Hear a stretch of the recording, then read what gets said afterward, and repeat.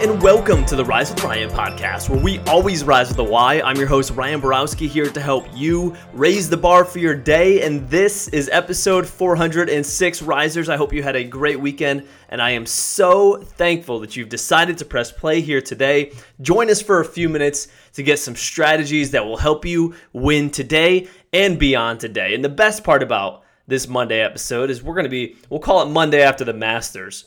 We are going to be talking a little bit of golf here today and how strategies in golf can help you win in life. Now, if you didn't have a chance over the weekend or you didn't know, the Masters was played in November. Really weird to see it in November because typically it's a spring event, but they pulled it off in this wacky year of 2020, and it was just so refreshing to see that event in sports, even if there were no fans. But what made it even better, if you don't know this about me, I graduated from Coastal Carolina University, and Dustin Johnson is an alum of Coastal and won the Masters. So I am on like cloud nine, pumped for the school, pumped for Dustin. Such an awesome, amazing moment in his life. If you got a chance to watch the post-game interviews, you know that because he got very emotional. I digress and get back to how this will help you, right? You're like, Ryan, this isn't a Dustin Johnson Masters podcast, sports radio. How is this going to help me in my life? Well, during the telecast yesterday, I want you to listen in on this because there's a huge parallel to life here. When Dustin went into the Sunday yesterday, he went in with the lead. Now, he had holes 4 and 5, he bogeyed, so he was stumbling a little bit in the beginning, and he admitted afterwards that he was a little bit nervous. But he said, at hole 6, I really started to get some momentum. What happened after the bogey on 4 and 5 is he had an incredible tee shot. It was within like 4 feet of the pin on hole 6, and he had this shift in momentum as he moved forward, and it carried him all the way to the end to where he finished 20 under, which was the best score from Thursday to Sunday at the Masters in the history of the Masters. So there's results.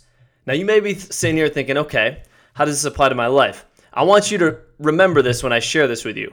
Dustin got the results. He finished 20 under. So this strategy is going to help you get whatever results you want in your life. And this is what the commentator said. He said, hole number 6 was so big for Dustin.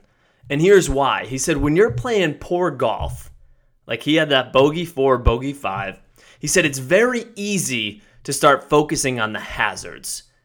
And Augusta National is a tough golf course. There's a lot of hazards. What he means by that is the sand trap, the rough, there's pine needles, water hazards.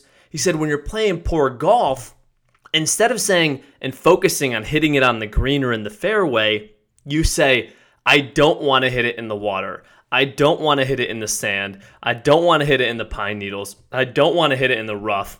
And what's happening is you're putting more focus on where you don't want to go than where you want to end up, right? If you want to have a good shot on that hole.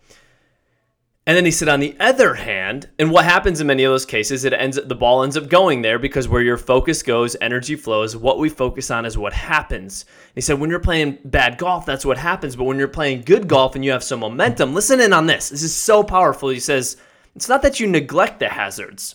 He says, you see the hazards, but you focus on where you want to go, which is the fairway, the green, the pin. And that's where the ball ends up. And that is so powerful when it comes to our journey and getting results that we want to see. So often, we know, instead of knowing where we want to go, we actually have a better idea of where we don't want to go. So if someone comes up to you and says, hey, what's your goal in this area? Sometimes more likely to say, well, I know what I don't want. I don't want X. I don't want Z, Y. I don't want Z, right? I don't want the water. I don't want the sand. I don't want the pine needles. I don't want the rough. But no. We want to know where you want to go. You're focusing on all the hazards. And when you focus on the hazards and your goals, you're going to end up there. Because what you focus on determines how you feel, and your feelings will start leading your actions in a certain way. What we need to do is build some momentum. And when we build some momentum, we start to get some confidence. And here's the thing. When we're going after a goal, we see that there's hazards. We see that there's potential consequences that we could end up in on the way, but our focus is so laser on where we want to end up, on the pin, that's where we end up going. And you know what? What's interesting about this, you've probably had this experience before in your life. There's a part of our brain called the RAS, reticular activating system, and it actually is sensory for what we're looking at, what we're paying attention to. And just to put it into an example, have you ever had a scenario where maybe you researched a car or you purchased a car, and once you purchased that car, you thought it was unique, but you started to see that car everywhere. Everywhere you were driving, you started to see that car, and you thought, wow, I thought I was the only one with this car, but now I'm seeing it everywhere. It could happen with other purchases or other things that you're focusing on. The reality is it's always there. It's just that now that you've told your brain it's important, it's going to find it for you. So that could work for you in two ways. One, it could find things that you don't want. It could find the water. It could find the sand. It could find the rough. Or what you could also do is say, here's what I want. Visuals of what I want. And this is actually a really good hack for goal setting, which is why vision boards are so powerful. Because when you know you want 20 under to finish the Masters, you focus on what's going to take you there. And you start to have that momentum, which then changes your state. And then you tell yourself a different story. And then you use a different strategy. We've talked about this before. And then all of a sudden the outcome goes there. So what's the big takeaway here? We want you to have big dreams. We want you to finish 20 under. But you have to start small. If you don't hit a great tee shot on 6, if Dustin didn't do that, his outcome could have been different.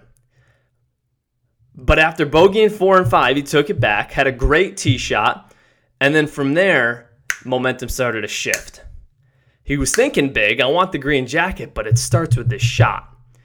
And then that momentum's going to control that focus to say, okay, I see the hazards, but I know where I want to go. Decide what you want and focus on that. There is so much power in focus. What we focus on is what happens in our life. You also, listen, I heard that on the telecast yesterday and I thought, that is so true. And I hope as you're listening to me explain this to you here today, 1, you're pumped for Dustin Johnson like I am, but 2, you could use that as a parallel in your life. And as you go through this week, I just want you so bad to focus on what you want, not what you don't want. You can see the hazards. Don't be the hazards. Don't end up there. End up where you want to go and stay the path. And when you do that, you may end up in the sand trap. You may end up in the rough, but the goal is still the same at the end of the day. And that's how you get results. Risers, you got this. Shant's up.